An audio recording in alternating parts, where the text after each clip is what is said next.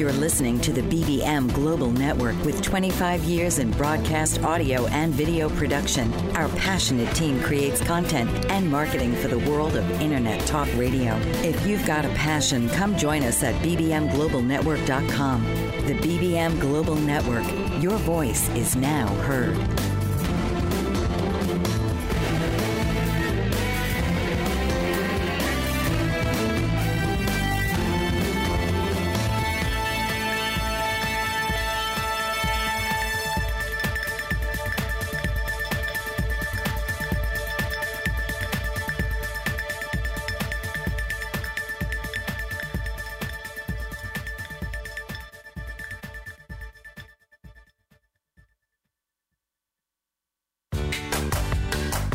Welcome to All About Nursing with your host, Dr. Joyce Batchelor.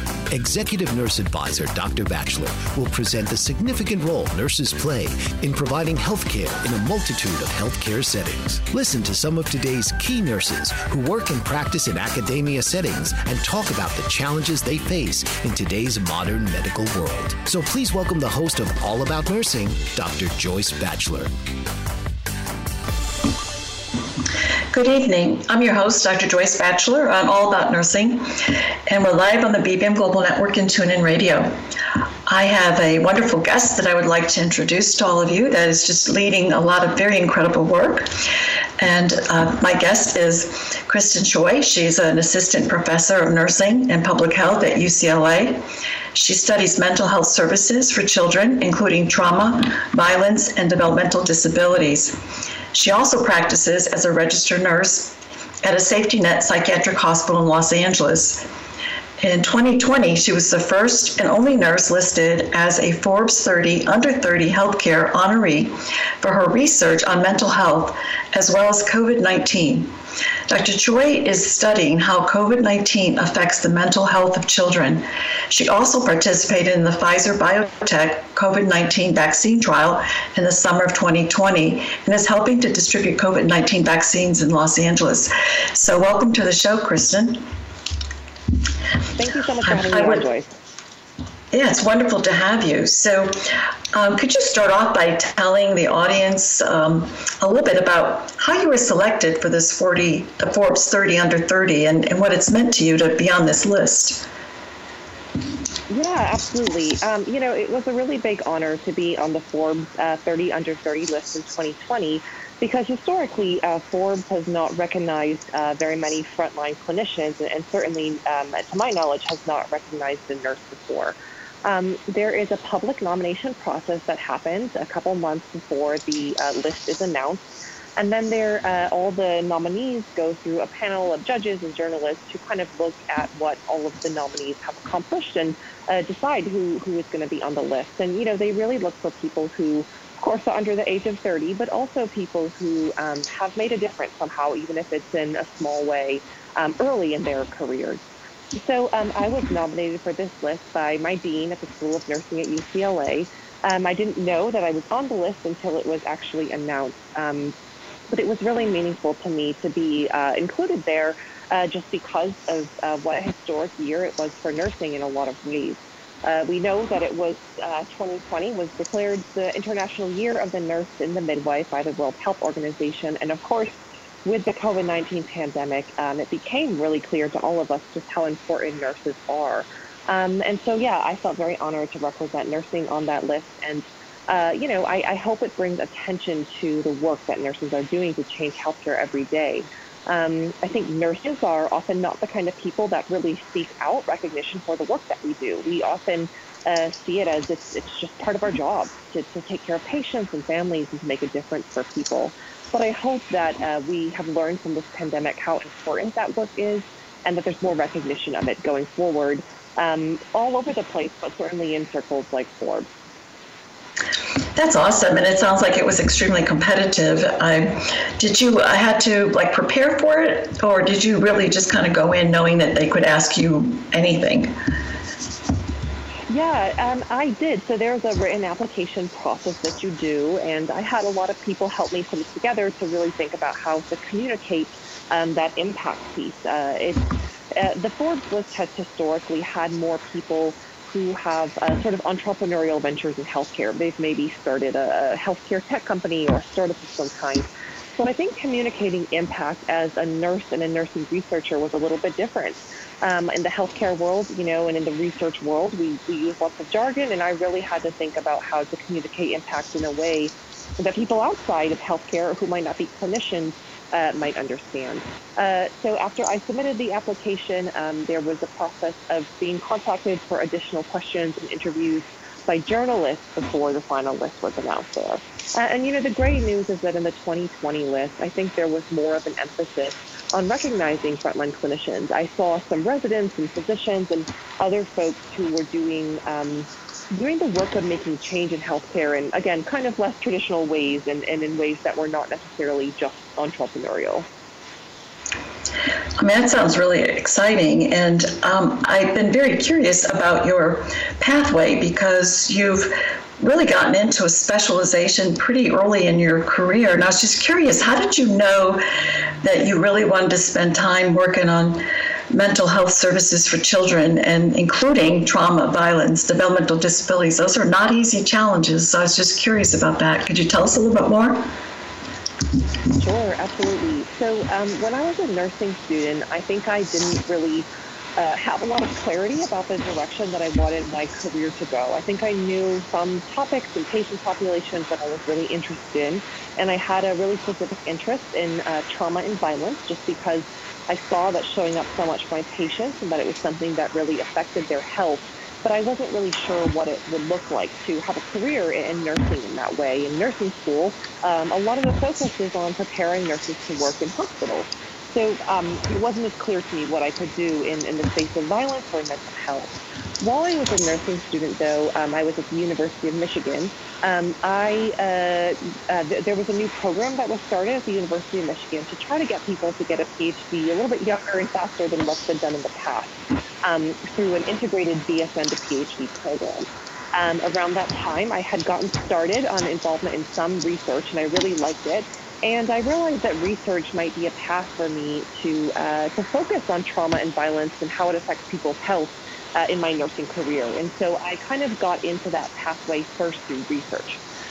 Once I finished my PhD, which was, again, focused very much on child abuse and violence and how those issues affected health, I kind of came to realize that problem is just one small piece of a much broader puzzle of our mental health systems in the U.S., and that there is quite a lot of dysfunction and a lot of gaps and a really staggering lack of attention to mental health problems in research and policy.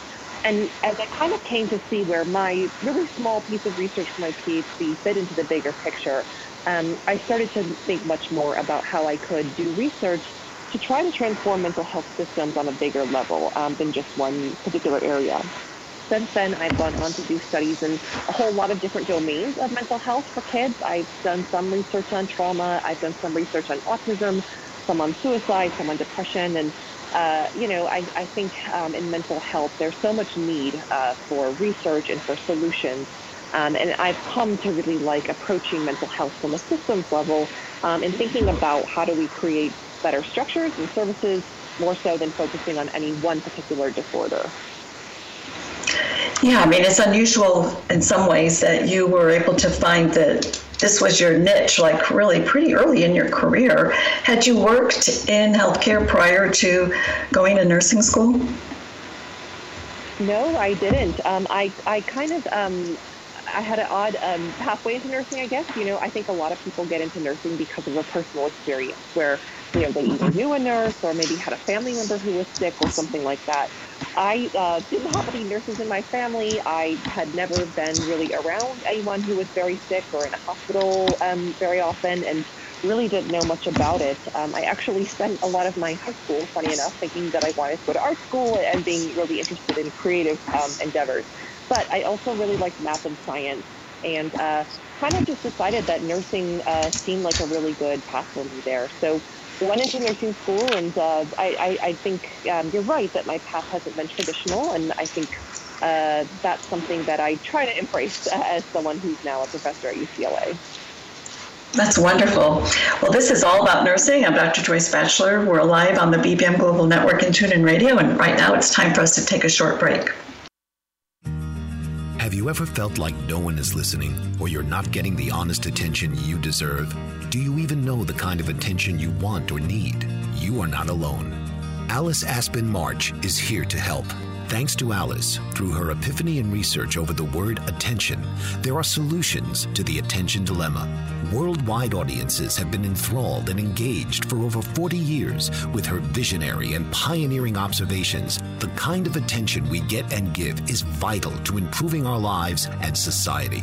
Alice and her weekly guests review game-changing insights for transforming and improving our understanding of attention, providing techniques for creating healthier and empowering behavior. Get a new perspective on a mainstream word. Tune into Why Our Attention Matters for fresh and thought-provoking conversations every Tuesday at 3 p.m. Eastern on BoldBraveMedia.com and the TuneIn Radio app. What if there were a super tiny device that could diagnose the brain and is smaller than a single human hair? What if you could see inside the brain to help an epilepsy patient during surgery or to help the fight against Parkinson's disease?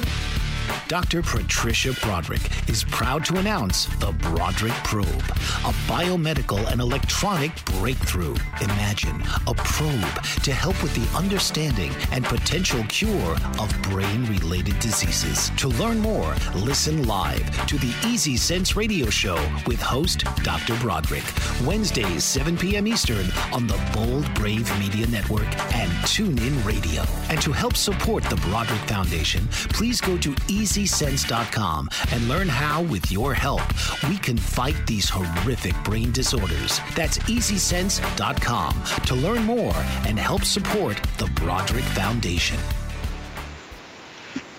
Welcome back, everyone. You're listening to All About Nursing, live from the BBM Global Network and TuneIn Radio. I'm Dr. Joyce Batchelor, the host of the show, and I have a guest with me this evening who is Dr. Kristen Choi. She is the Assistant Professor of Nursing and Public Health at UCLA, and she has been sharing with us a lot about her achievement of being recognized as one of the Forbes 30 under 30, and then the incredible work that she's been leading with children's mental health services. So, I was curious, Kristen, if you could share a little bit on what have you seen happen with the mental health services and needs of children as a result of the COVID-19 pandemic? I'm so glad you asked that, Joyce. I think it's a really important question. And, from my vantage point in mental health, I think one of the disappointing aspects of the pandemic is that we haven't talked as much about the mental health impact of what's going on with COVID. There's been a lot of focus, of course, on the public health, the infectious disease, the hospitalizations. But what I'm seeing in my practice is that there's this whole secondary pandemic of mental health needs that I worry is going to last for a really long time beyond kind of the resolution of the immediate COVID crisis.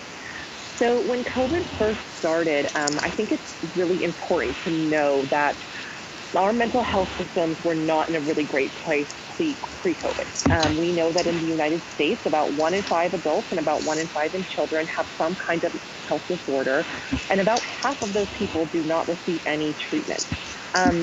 There's a lot of problems with gaps in mental health services. In the U.S., about a third of Americans live in a mental health provider shortage area. There was just some really concerning research that came out looking at the psychiatric workforce, showing that in 70% of counties in the U.S., there's not a single child psychiatrist, and in 50% of counties, there's not a single adult psychiatrist. So we were not in a good place pre-COVID. I think the last piece that I'll mention is that we've seen rising suicide rates for the past couple of decades that don't seem to be slowing down, and that's a concern as well. So when COVID hit, I felt concerned about the mental health impact and thought that we would see a lot of mental health demand right away. But that actually didn't happen. In the spring, when the pandemic first started, at the facility where I work, we actually saw a huge decrease in demand for services. It felt like, no one was really coming in or calling in for help, and that was really surprising to us. But after kind of the initial months of lockdown, we saw that demand jump right back up to where it was before, and I would say now it's even more than what it was pre-COVID. And, that kind of trend we saw of initial decreased service and then a big spike is what we've seen in a lot of healthcare. In the first few months of the pandemic, people just stopped going to the doctor for all kinds of reasons because we were all scared and we didn't really know a lot about the virus.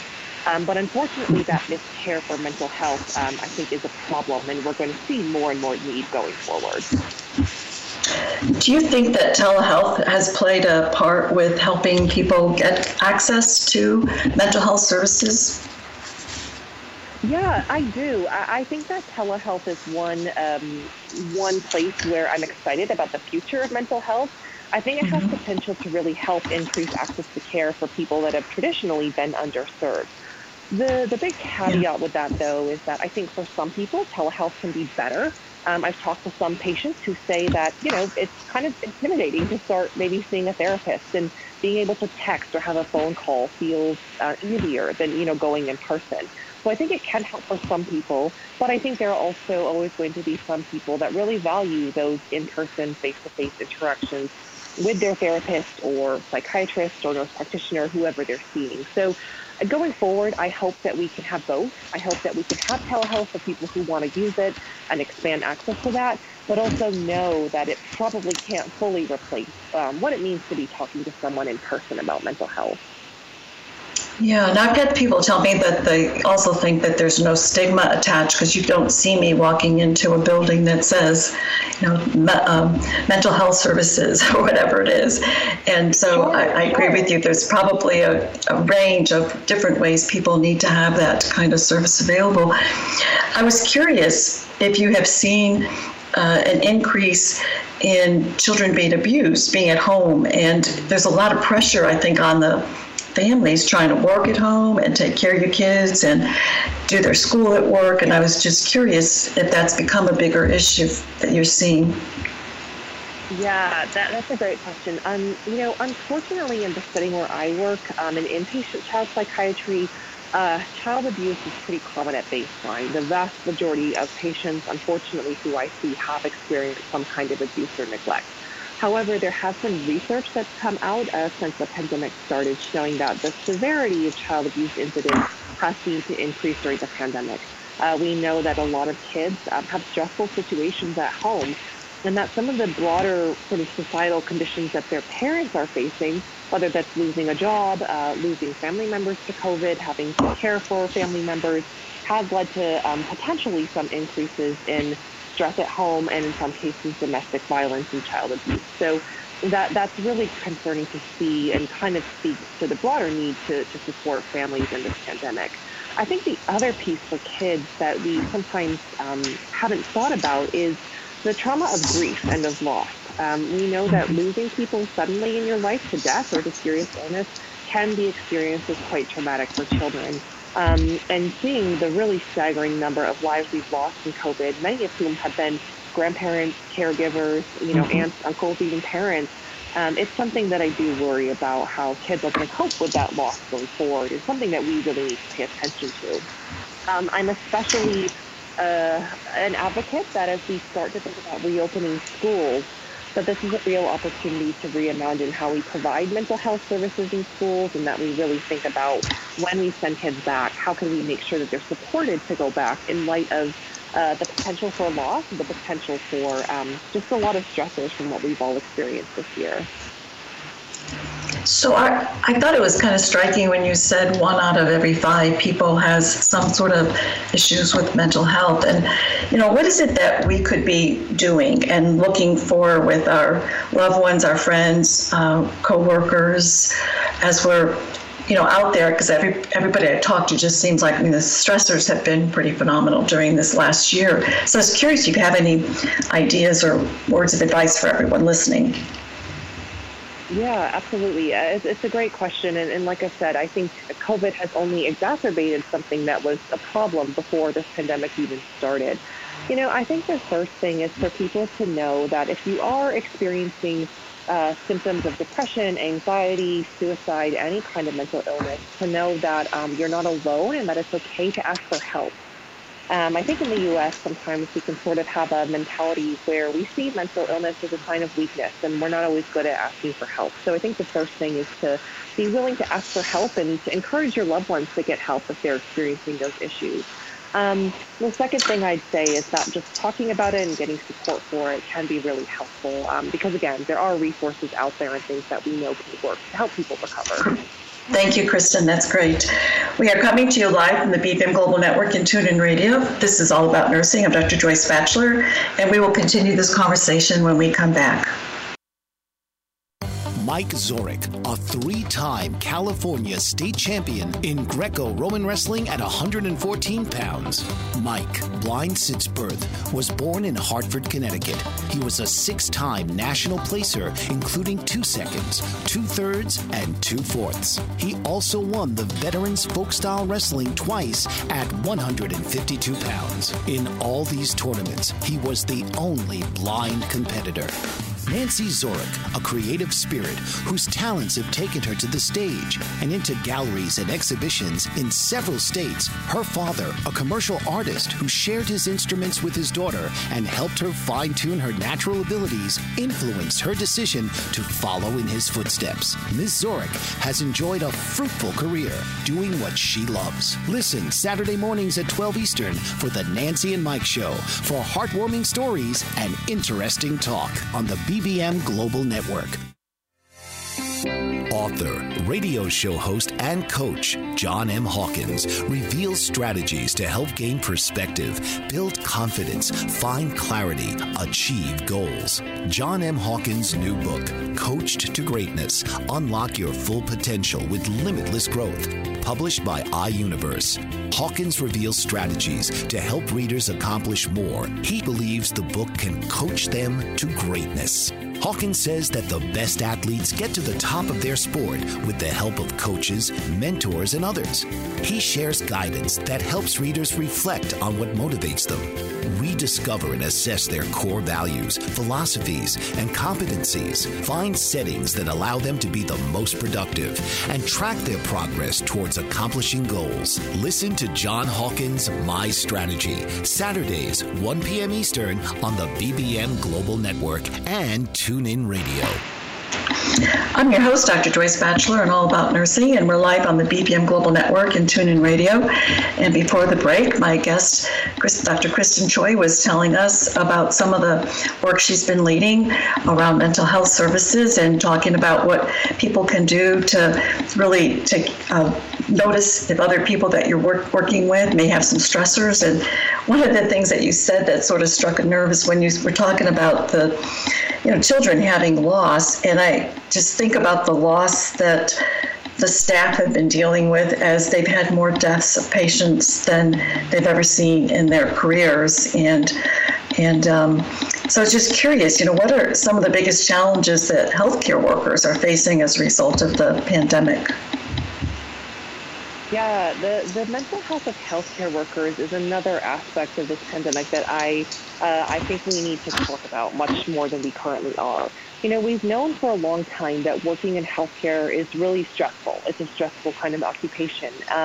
There's lots of risk of injuries, of violence, as well as a lot of documentation that doctors and nurses can really easily experience burnout, as well as secondary trauma.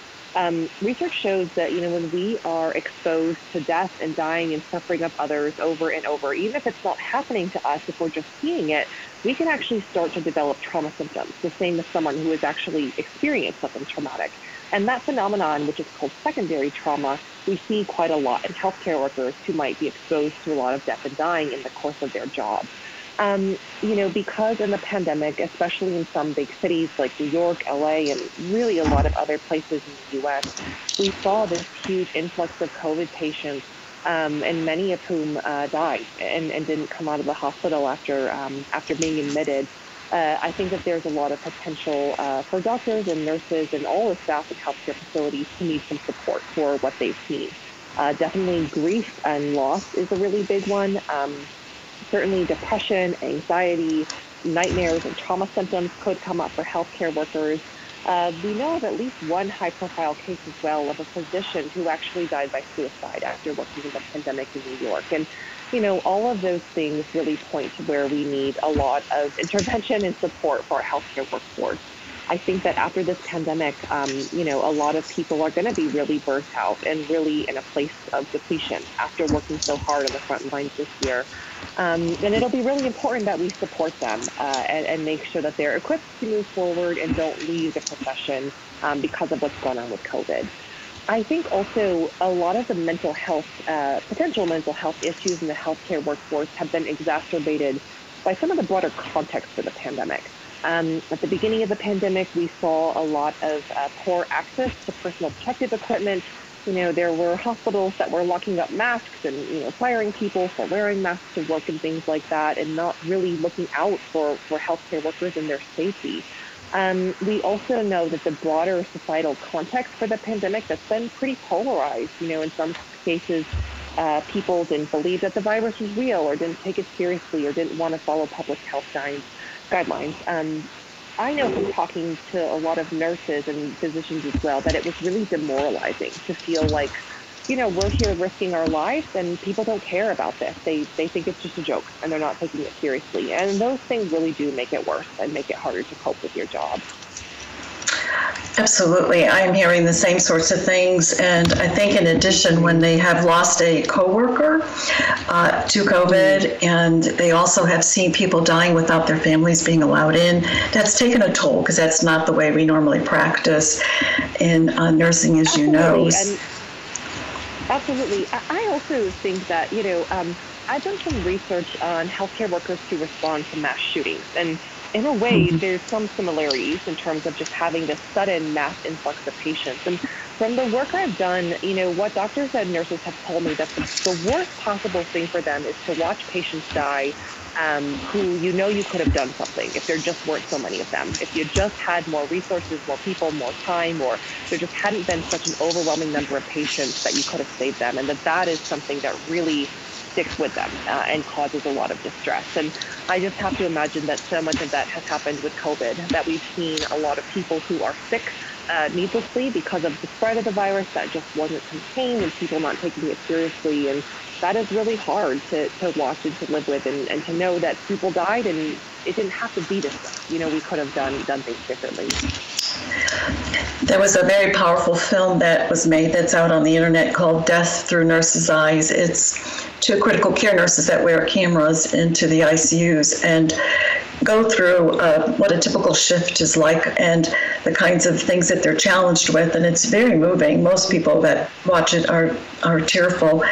And the ending is exactly what you were describing. They leave, and as they're leaving the hospital, all these people are outside partying, having a good time, no masks, no social distancing, and it's just demoralizing to them. And so It is a major polarization that we have that's really impacting our care workers. And I, like you, hear a lot of concerns about people who retire, they'll get out of the acute care hospitals, lots of anxieties around how many people are going to be left standing in nursing as we come out of this.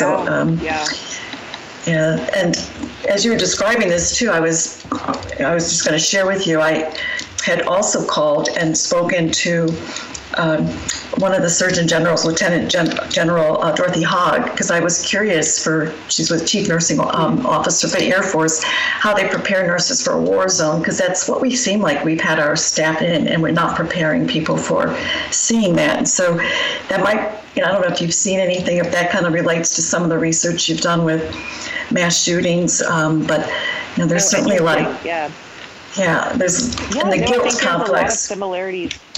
Yeah, there's a lot of similarities there as well, and just being exposed to potentially just a really high volume of patients or injuries or disease in the case of COVID.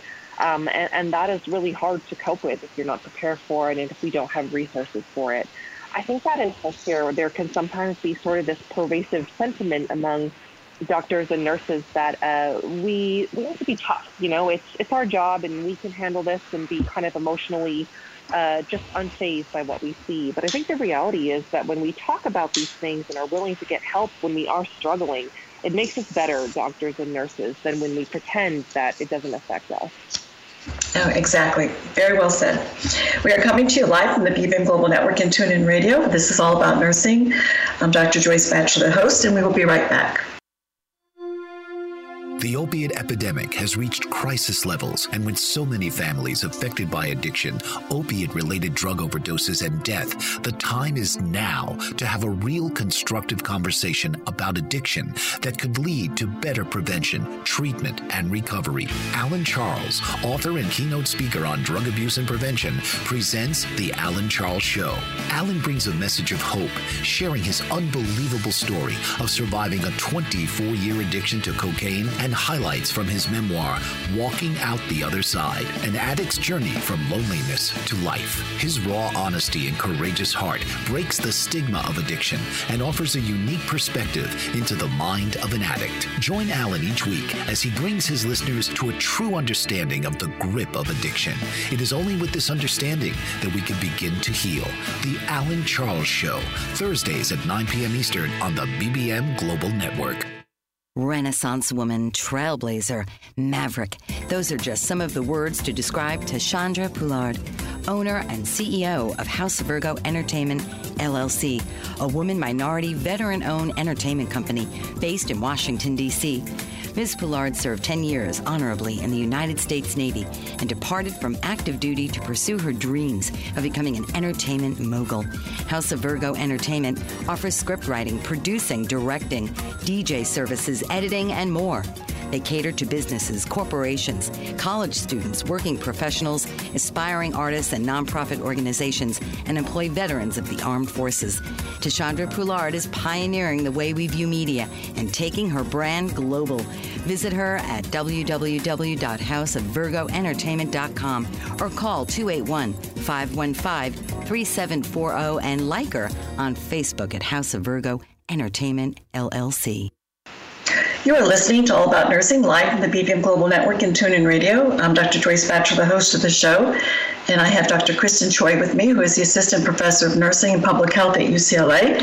She has been sharing just a lot of wonderful information about the incredible work that she's leading and the kind of research she's involved in. And I was sort of struck with the fact that during one of the breaks I had asked Kristen if she's already had her vaccines, and actually you were part of the COVID-19 vaccine trial. So I was curious, when did that happen, and what made you decide to do that?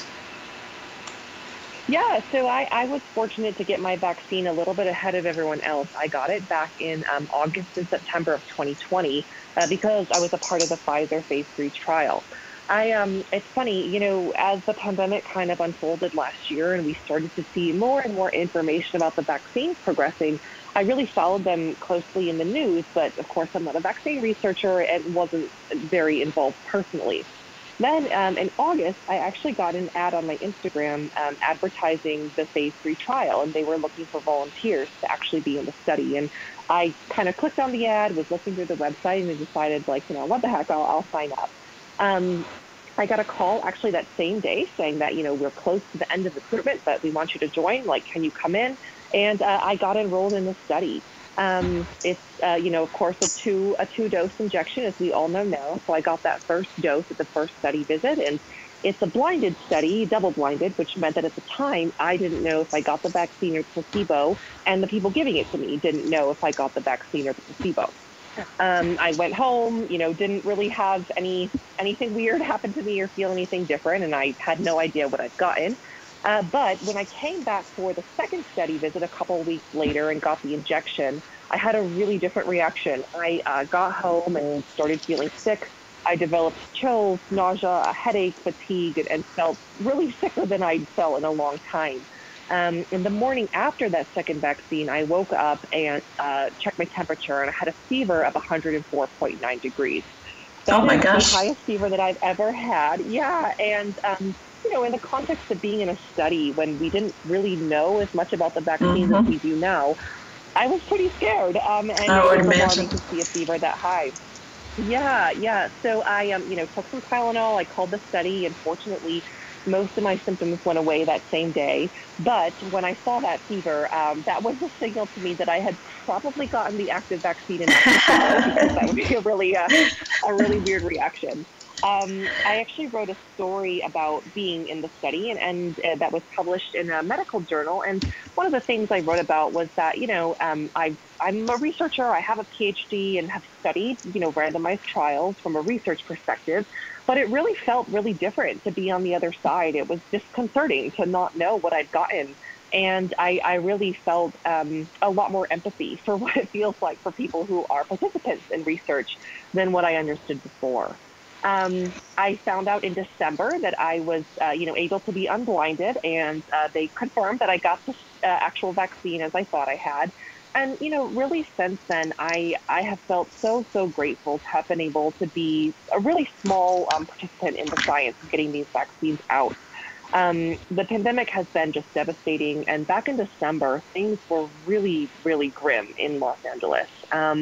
And I think the vaccine was this really small silver lining and this sort of thing to hang on to hope that the pandemic could end and that we could get to a better place.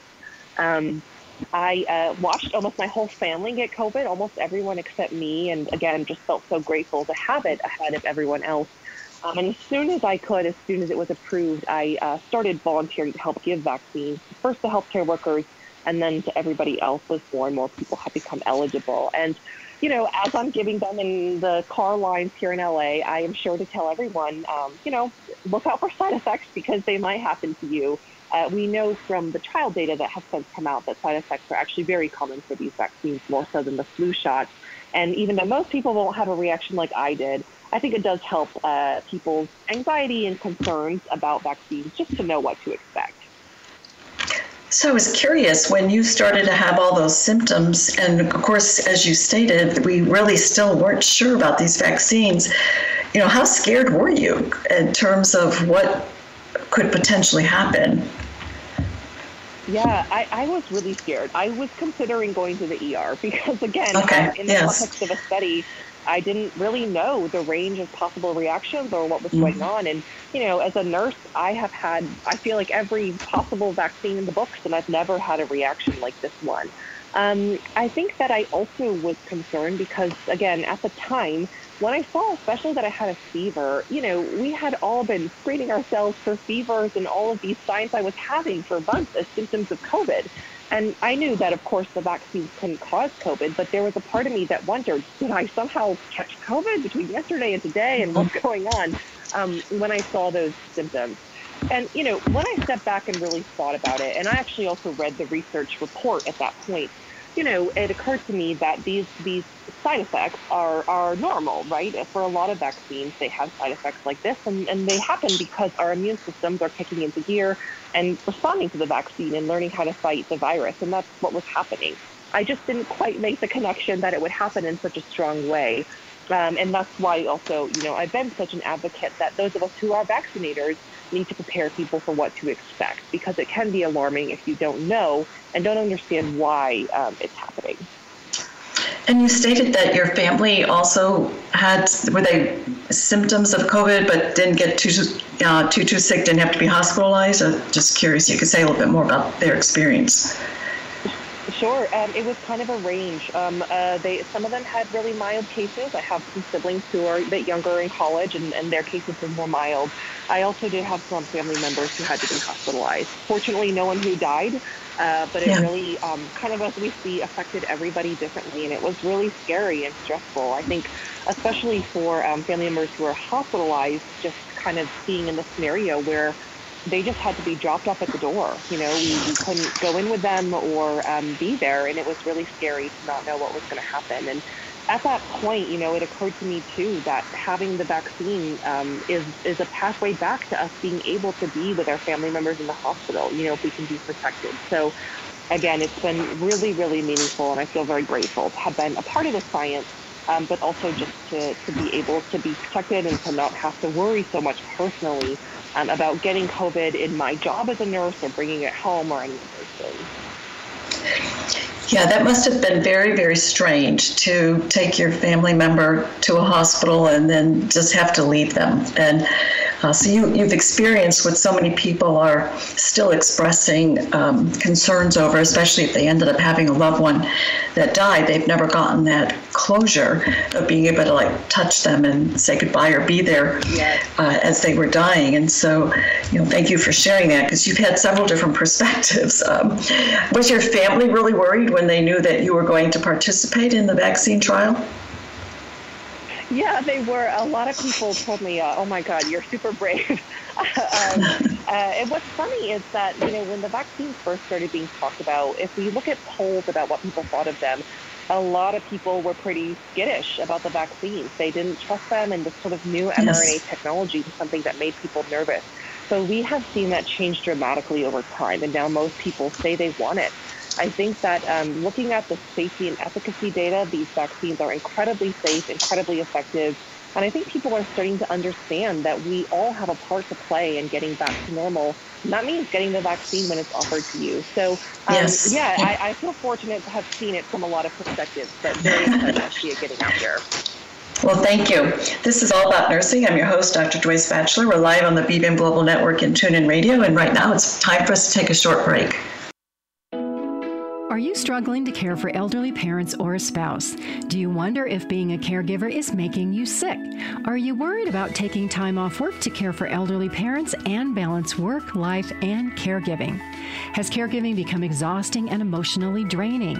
Are you an aging adult who wants to remain independent, but you're not sure how? I'm Pamela D. Wilson. Join me for the Caring Generation radio show for caregivers and aging adults, Wednesday evenings, 6 Pacific, 7 Mountain, 8 Central, and 9 Eastern, where I answer these questions and share tips for managing stress, family relationships, health, well-being, and more. Podcasts and transcripts of the Caring Generation are on my website, PamelaDWilson.com, plus my caregiving library, online caregiver support programs, and programs for corporations interested in supporting working caregivers. Help, hope, and support for caregivers is here on the Caring Generation and PamelaDWilson.com. America is out of control. Today's capitalism and the approach to money is in fact the symptom of a more widespread pattern of excessive behavior. In his book, The Culture of Excess, How America Lost Self-Control and Why We Need to Redefine Success, clinical psychologist Dr. Jay Slosar portrays an America where excess fuels the drive to succeed. Dr. Slosar examines the cultural factors that lead to excess, ranging from obesity to fraud to pervasive budget deficits. His book examines the powerful economic and social factors and their impact on our psychological well-being. Dr. Slosar explores the psychological impact of increasing narcissism, perfectionism, self-destruction, and our identity confusion. He offers recommendations for helping Generation Me become Generation We. Those who resist Slosar's message will want to avoid his discussion of regulation and his recent message that at this point, democracy must be more important than today's capitalism. Get his book now online or by visiting thecultureofexcess.com. Welcome back, everyone. You're listening to All About Nursing, live from the BBM Global Network and TuneIn Radio. I'm Dr. Joyce Batchelor, the host of the show. And I have Dr. Kristen Choi, who's the Assistant Professor of Nursing and Public Health at UCLA. She has been telling us about the volunteer that she was for the COVID-19 vaccine trial and what it meant, and some of the symptoms that she had herself when she received the second vaccine. And now that you've been in this study and you've gotten your vaccines, what is it like now to be vaccinated? Because you had started to mention that you are now giving vaccines. So what's your experiences like? Well, on the whole, Joyce, it's been a really, really positive experience. I think people are just so excited to be getting this vaccine and to see, again, an end to the pandemic in sight. When I first started getting vaccines, this was back in December, when they were first authorized, of course, they were really only going to healthcare workers. I got to help give vaccines to healthcare workers. So one of the best things I also got to do was to help nursing students give vaccines to healthcare workers. You know, for a lot of our nursing students, they have been sitting on Zoom the whole year, and for a lot of them, the first thing they ever got to do in person as a nursing student was give a COVID vaccine. And so that was very meaningful for them as students and future nurses, as well as for the staff receiving them, who in many cases were also nurses. Very, very positive.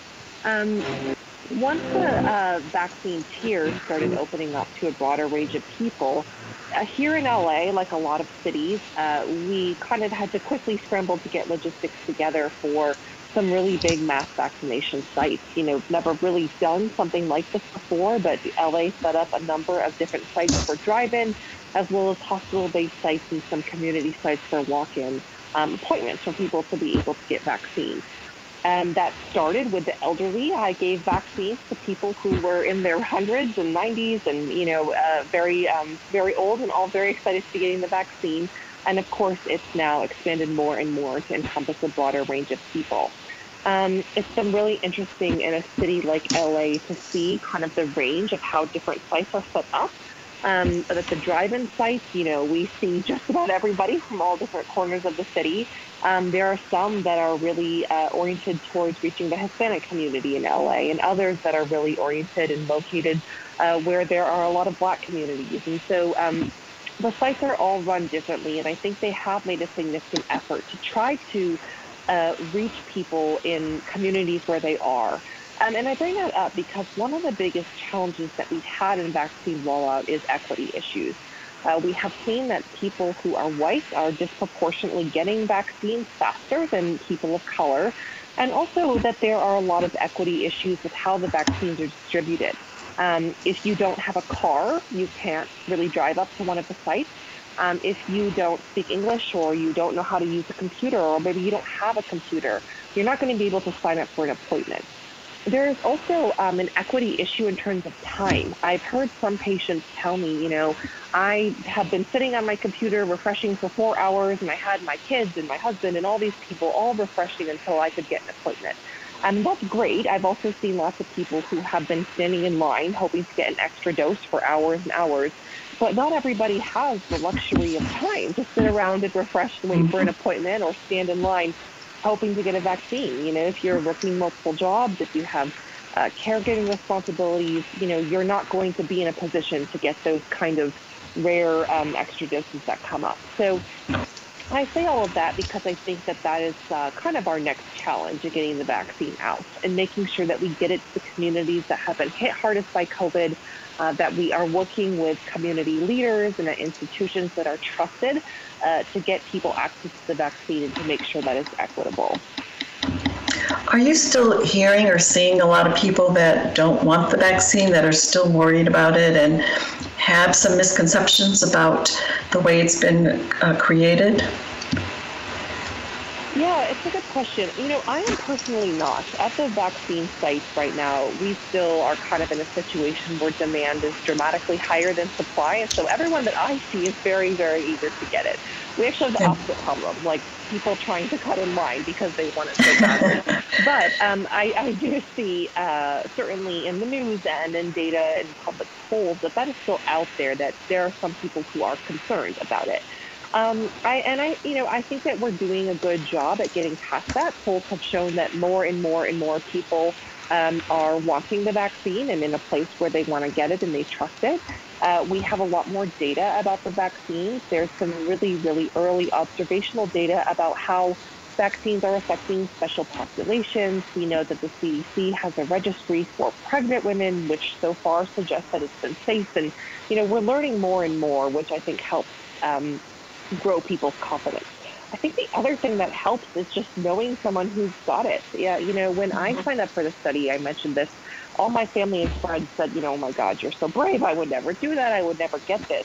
But once I got it and, kind of explained how it worked and they saw it, a lot of them said, wow, like I want to get it too. I might also sign up for the study, or when it comes out, I want to get it. And so as more and more people get it and are able to talk about their experiences and talk about what it means to them and why it's a positive thing, I also think that really helps influence our peers and our circle around us to feel more comfortable getting the vaccine and to see that it's safe and it's okay. Yes, I would say that one of the things that is routinely seen when I'm vaccinating is the word people will use is that they're hopeful again. And I've had some, also some very tough situations where I had a young lady and she was pretty much in tears, not because of my injection, but because she said that she was so angry about people still not believing that it's real. She had lost 3 family members, and she was just so relieved to be getting the vaccine. And so, I have found it extremely rewarding, actually, to be a vaccinator, right? But I have heard that some nurses, particularly those that are pregnant, are still skeptical. And I know that everything that's coming out of the CDC says it's okay, and I've been giving vaccines to pregnant women, but we might want to talk about that a little bit after this break. But that's still one population that seems to be having questions. This is All About Nursing. I'm your host, Dr. Joyce Batchelor. We're live on the BBM Global Network and TuneIn Radio, and we'll continue this conversation when we come back. French Rastafarian baker Chef Hugues Mott is a 4th-generation baker and has worked in 11 countries across 3 continents. Born in Mulhouse, France, he began apprenticing in his father's bakery at age 12 and has devoted his life to learning cultures of the world from inside kitchens across the globe. He also teaches traditional French baking by hosting demonstrations and classes, and his passion for baking is reflected in his delicious confections. With a deep respect for discipline and his Rastafarian way of life, Chef Hugues Mott exemplifies commitment to tradition and culture in a global world.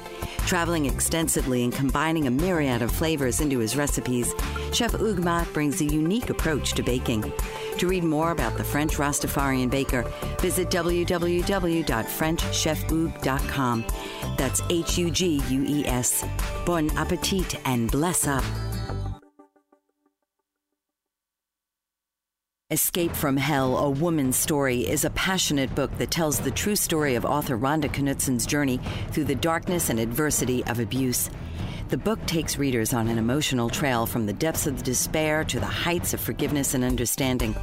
She was inspired to help others, and her book is a vital tool through this process. Faithful to God and devotional to her beacon of hope, Rhonda Knutsen is a perfect example of finding a guiding light that helped her come through the dark and into the light. Her book can assist you in overcoming your challenges with abuse. The publication of Escape from Hell, A Woman's Story is a triumphant achievement, and it can help you take ownership of your own experience of abuse and come through stronger than before. Rhonda is currently working on 2 more books, Shadows of Corruption and Coast to Coast on a Piece of Toast. To read more about this inspiring author and purchase her books, visit rhondaknutsen.com or go to www.amazon.com. I'm your host, Dr. Joyce Batchelor, and All About Nursing, and we're live on the BBM Global Network and TuneIn Radio. And my guest, Dr. Kristen Choi, has been sharing with us a lot of the great work she's been doing. And we were just starting to talk about the fact that I'm still hearing a lot of nurses, particularly those that are pregnant, very hesitant to get the vaccine. And I was curious, Kristen, if you're hearing or seeing any of that as well. Yeah, I am. We definitely saw when the vaccines were first being offered to healthcare workers that there were some disparities there as well, where a lot of nurses, LVNs, nursing aides, and particularly people who worked in nursing homes did not want to get the vaccine. And we still see some cases where some nurses and other healthcare workers still don't want to get it.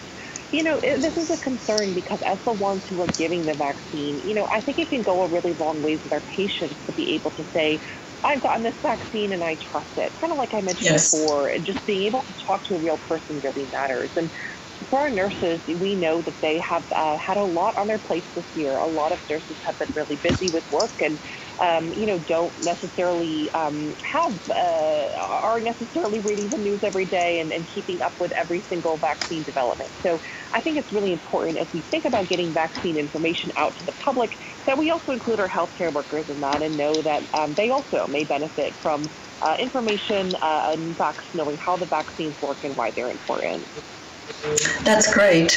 I was curious, what do you think we have learned from the COVID-19 pandemic about nursing and healthcare? Yeah, I think a lot. The first one, I think, is that we have learned a lot about kind of the relationship between public health and what goes on for us as hospital workers and nurses who work in hospitals. Over time, unfortunately, we've seen a lot of erosion of our public health resources and public health departments. And I think that, especially in a hospital setting, it can be really easy to just focus on the people in front of us and forget about the bigger context, about where people are coming from before they get to the hospital. I think this pandemic has really made clear how important it is that we have robust public health infrastructure, and that matters for us, even at the point of ICUs and hospitals for keeping people well. I think the other thing we've learned is just that it's really important that we recognize kind of the human side of what it means to be a healthcare worker, and that we as nurses really know the human side of what it means to be a patient. I hope that we will all come out of this pandemic with more empathy and a greater sense of each other's humanity, and that some of that more empathetic interpersonal care will find its way into healthcare and into what we prioritize in hospitals. I already mentioned this one, and I'm a bit biased here, but I do think also I hope we come out of this pandemic with more empathy for mental health. I think that I have seen lowered stigma around mental health, and that's in part because almost all of us are dealing with some kind of psychological struggle in some way, whether it's stress or loneliness or depression. We are all feeling that, and I think that there's really great potential for that to help lower some of the stigma in the U.S. around mental illness, and for all of us to be in a place where it's okay to seek help if we need it, and where we can encourage our loved ones to get help. So that's really what I would like to see change going forward. I think that there's, even though this pandemic has been devastating, a lot of opportunity as well to learn from it and to make a better healthcare system going forward. Thank you so much. This has been just fascinating to learn more about the work that you're leading. And I can tell just from the way that you've been able to answer all these questions and share your experiences why you were selected for one of the Forbes 30 Under 30. Is there anything else that you would like to... Well, you're welcome. Is there anything else that you would like to just message as we're getting ready to close our show this evening to the audience? Yeah, we've already touched about this quite a bit, but I think that my biggest message to people would be to get the COVID vaccine as soon as you qualify. It's a really important tool. I think probably the best one we have right now to ending this pandemic, and I really hope that we'll be close to end here, and getting the vaccine is a way that all of us, whether you're a nurse or a member of the public or whoever you are, it's a way that we all can play a really small part in getting there. So get the vaccine when you have opportunity, and I hope that we're close to the end here soon. Thank you so much. I really appreciate you being on the show. And I'd like to thank our audience for tuning in. Until next time, this is Dr. Joyce Batchelor with All About Nursing, live on the BBM Global Network and TuneIn Radio. Have a wonderful week. You've been listening to All About Nursing with your host, Dr. Joyce Batchelor. Tune in each week and get a daily dose of nursing and the healthcare services they provide, and how nurses are finding innovative ways to address the key healthcare issues they're facing today. Here on Dr. Joyce Batchelor's All About Nursing.